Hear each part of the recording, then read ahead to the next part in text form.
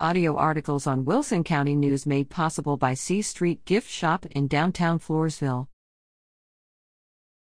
County retired school personnel to meet January 9th.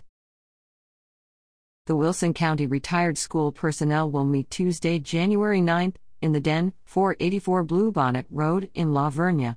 A meet and greet will begin at 10 a.m. with the business meeting starting at 10:30 a.m. Anyone who has retired or will retire from a Texas public school is invited to attend and learn about the Texas legislature's actions concerning retirees, as well as what the members have done locally with new children's books. New members are always welcome.